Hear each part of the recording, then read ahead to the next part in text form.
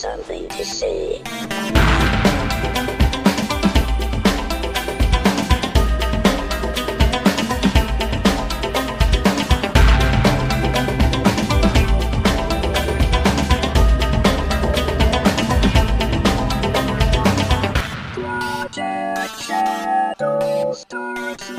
Hello everyone, how are you doing today? My name is Charlie. You might know me better as sci-fi fantasy writer C.E. Dorset, especially if you're reading my new book, Crucify My Love, which is available as a Kindle ebook, in paperback, and as a podcast called Mask of the Gods, wherever you're listening to me. And if it's not there, please let me know. I'll fix that, because it should be. So today, we're going to be talking about a rather delicate subject, creativity, and as I like to call it, the art of engineering self. In other words, how do you become who you want to be, or at least move more towards that? Now, I know that sounds self-helpy, but we're not going to be going full-on self-help. But before we get into this topic, if you haven't already, and the app that you're listening to me on allows you to rate either this episode or the podcast in general, please do so. That helps me out so much. It tells the algorithm to share me with more people. So if you could take a moment and do that, and if you're new and you haven't subscribed yet, please subscribe.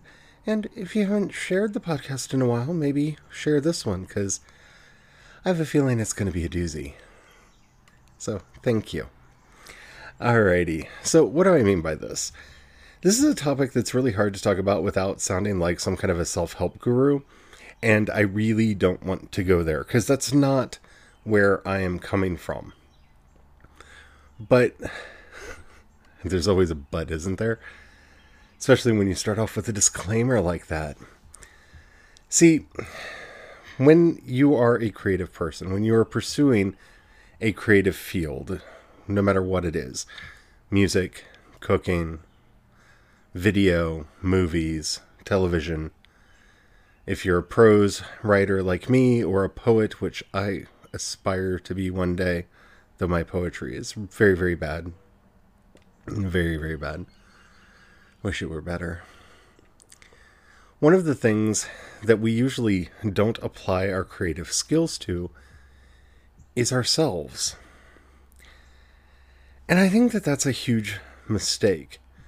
Mainly because once you start going down any of these processes, you start learning more and more and more about how the human psyche works, how people work. And as a side effect, you start learning more about how you work and how you function, and what gets you both motivated and excited.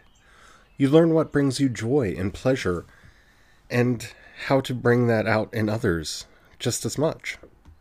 See, the problem I think most creative people have is that they're locked in their 9-to-5 daily job and only trying to find outlets for their creativity, a little moment here and a little moment there that they can grab and hold on to. And in pursuing that creative endeavor, whatever it is, they end up neglecting a lot of the person work that needs to be done in order to really make your fiction work, at least in the way that you want it to. Remember, I'm not one of those people that says that there's some kind of arbitrary standard by which all things should be judged. There isn't. You are your own standard. It doesn't matter if everyone hates the work that you do. As long as it is meaningful for you, then it's meaningful. So you have to kind of start there. But beyond that, when you start looking at your life and how you actually construct your life and seeing your life as something that is constructed, then, well, you start noticing some of the things that you might be able to do to make your life better. I talked about this some in the episode on why I do a daily podcast. I do a daily podcast because it's something that I enjoy. Do I particularly like carving out about an hour a day to do this? Because, that's just the recording and editing and uploading time. And while yeah, I don't like edit the sound because you get all my bloopers and trips of the tongue, I do my best to make sure that the audio quality is as good as I can make it for you all. And that doesn't even count the time that I spend agonizing over what the topic should be, and once I pick a topic, what I should actually be talking about. Is that something that I really want to do every day? Well, the answer is yes, even on days when I don't feel like doing it. The same is true with the fiction that I write. I try to find time to do those things. Now, in a busy schedule, I know that becomes very, very difficult. But this is where what I term the art of engineering self really comes in and becomes very important for the writer to play around with and do things. Because most of my creative energy actually goes into keeping myself creative.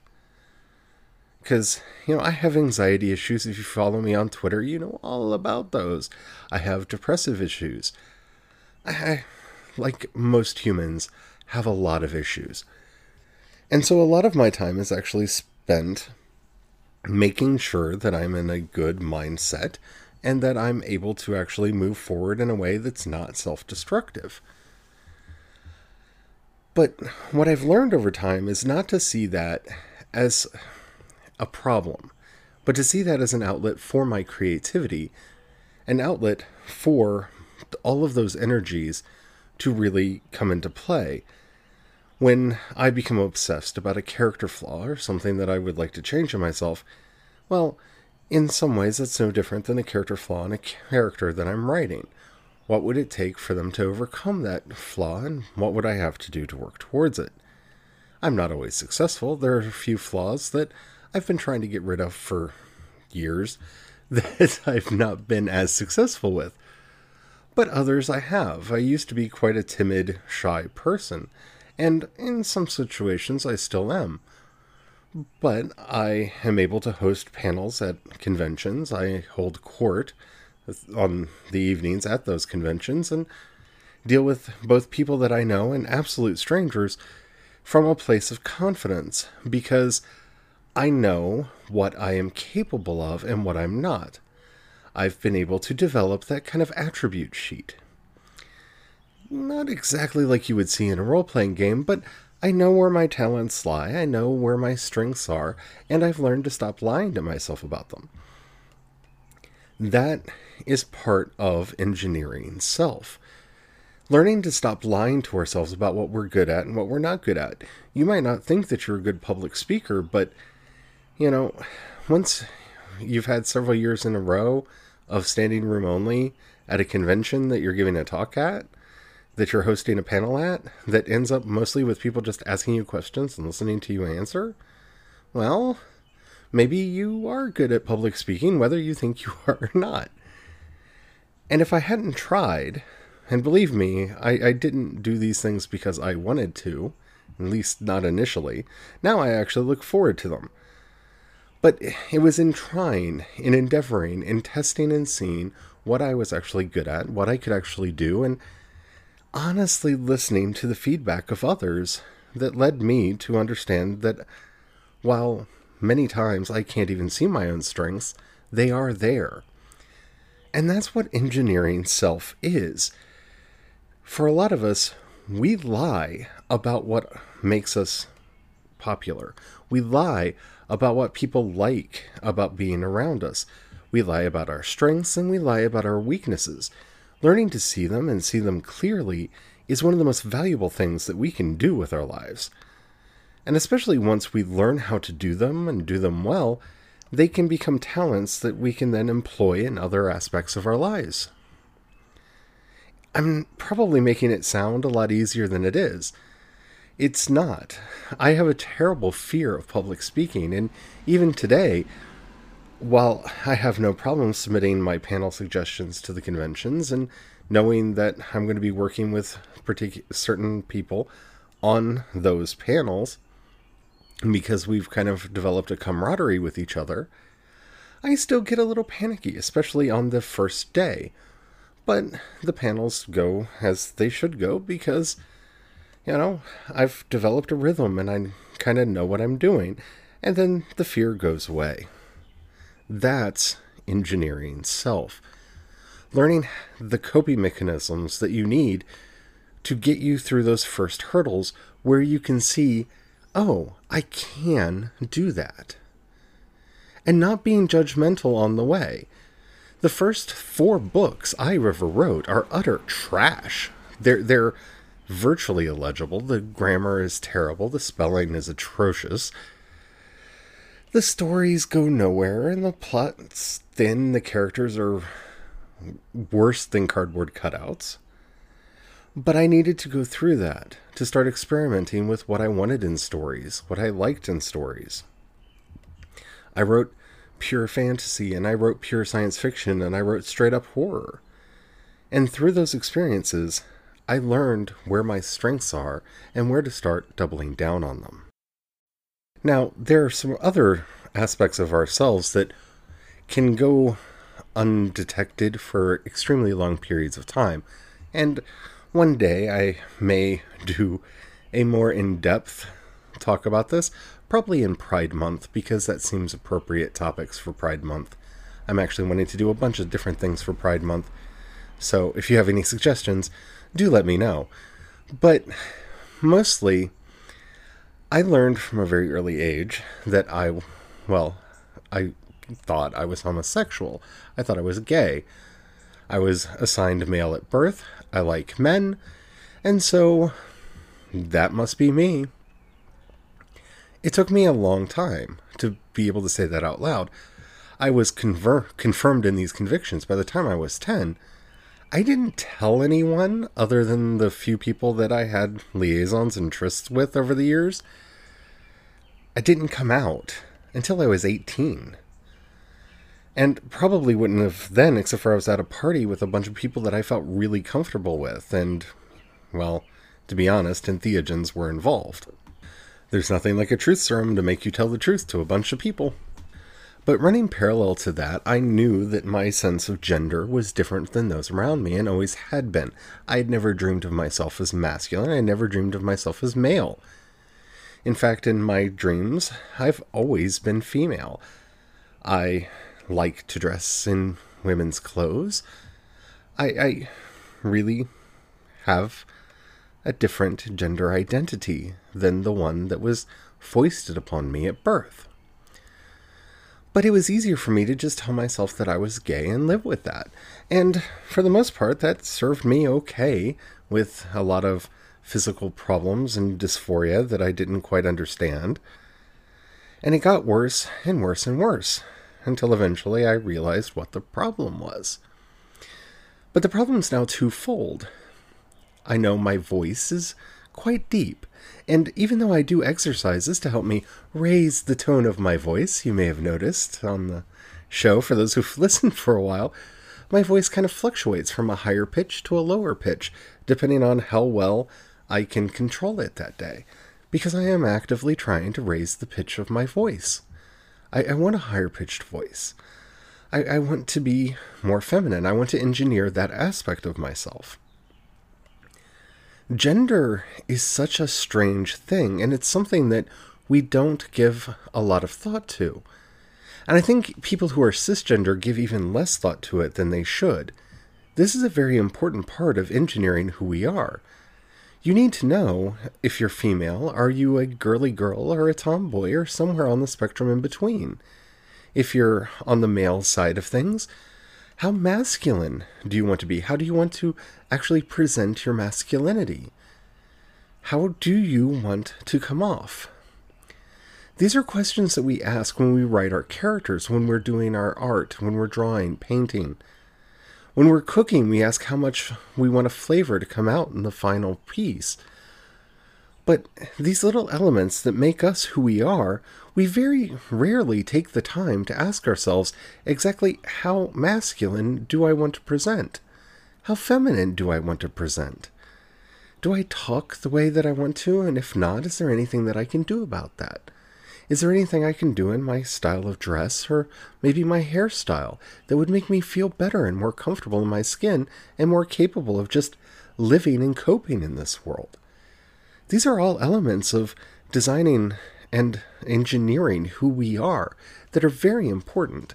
And I would say almost more important if you are cisgendered or if you are heterosexual. Because in a lot of ways, you've never been asked to confront your sexuality or your gender identity. And I hate to sound all, Socratic at this moment, but an unexamined life is not worth living. It's important for us to interrogate these aspects of ourselves and find out exactly what we want to do, how we want to present ourselves. The episode I did yesterday, where I came out to some as a goth, may have sounded like a surprise, because, well, many people think that I have a cheery disposition, that I have a fun demeanor. How can you be into goth? How can you fill your house with skulls and gargoyles and dark images of all kind? Well, because I find them funny. I find them entertaining, and I find them aesthetically pleasing. They're a part of my identity, and they're a part of who I am. Listening to Ghost or Christian Death or the Sisters of Mercy, they're just part of who I am. I don't take them seriously, and I don't think they take themselves seriously. Well, the Sisters of Mercy do, but that's just because Andrew Eldrick has a problem. He hasn't really examined who he is, and could probably benefit from listening to this podcast. Or maybe I just listen to Wayne Hussey too much. But that aside, if you are going to take the time to be creative, you should put those creative energies towards every aspect of your life. How is the decor of your house work? You may not have the money to do the decoration that you want, or you might not even have the rights to paint the walls or what have you.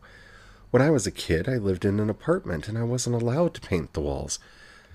But I could go and buy fabrics and tack them up in the corners of the room so the room had the colored walls that I wanted. It was something that I was able to do. It was okay within the lease, and I was able to personalize my environment. It's the little things, and it's the things that we often don't think about doing, that can really make life so much more livable for us.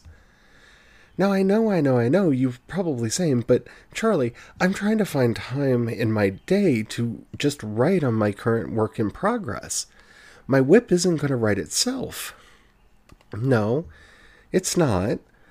But if you find ways to do these other things, you're psychologically setting yourself up so that when you have those moments of free time, you can be more creative because you're not upset about the seat that you're sitting in, or the environment around your desk or workspace, wherever that may be. You'll find, at least I've found, that it's the little things that really do change how we perceive our environment and the world around us, and even perceive ourselves. So I invite you, if you haven't ever tried to just interrogate yourself about these things, do so. Why do you like wearing that particular shirt? What is it? Is it the color? Is it the design? The cut? Should you do more of that? Don't care what anyone else says. You don't have to fit in with people who disagree with who you are at your basic instinct. Be yourself. Find ways to exhibit that and perform that. People get upset when we talk about performing ourselves, performing gender, performing any aspect that seems innate to the self. But if it's not performed, it's merely persona. It's merely something within you that no one will ever interact with, probably not even you. So if you like being a girly girl, do your nails. Take the time to do it. Put a flower in your hair when you go out. Do what makes you happy. And finding these little things, you'll find that it will help soften the edges of some of the other things that come your way, that make life harder and more ridiculous to deal with. Because if we can be honest about anything, Life is ridiculous. It really is. It doesn't make sense. It's obnoxious. It's annoying. It can be wonderfully glorious. But if we're not just trying to find ways to perform those things that are within us, to have the courage to ride them into being, then what's the point of it all? I hope this was helpful for some of you. It's a topic that I've been talking about a lot on Twitter lately, and I've noticed a very very strong reaction anytime I bring these topics up. So I feel like people need to hear more about it. If this was helpful to you and you haven't already, and you're able to rate this episode in some way or this podcast, please do so. That helps me out immensely. It tells the algorithms to share me with more people. If you've got $1 you can throw my way, you can either go down to the show notes and click the community support link and join the project over there, or go to patreon.com/CEDorset and join over there. For the most part, it's true what it says over there, but I'm going to be working on the levels. But if you can join at as little as $1 a month, that helps me out immensely to do everything that I'm doing. I'm actually on the path to make everything I do free for everyone by the end of June. And that's really scary because I'd like to be able to pay bills. So if you can join, please do. If you don't have the money or you just don't feel like it right now, that's okay. Just remember, please share this podcast with anybody that you think would enjoy it. I've started work on some secret projects that are not so secret if you follow my Twitter, because I've kind of been talking about them a little bit, but I'm not ready to talk about them on the show yet. So there'll be a lot more of that coming in the next few weeks.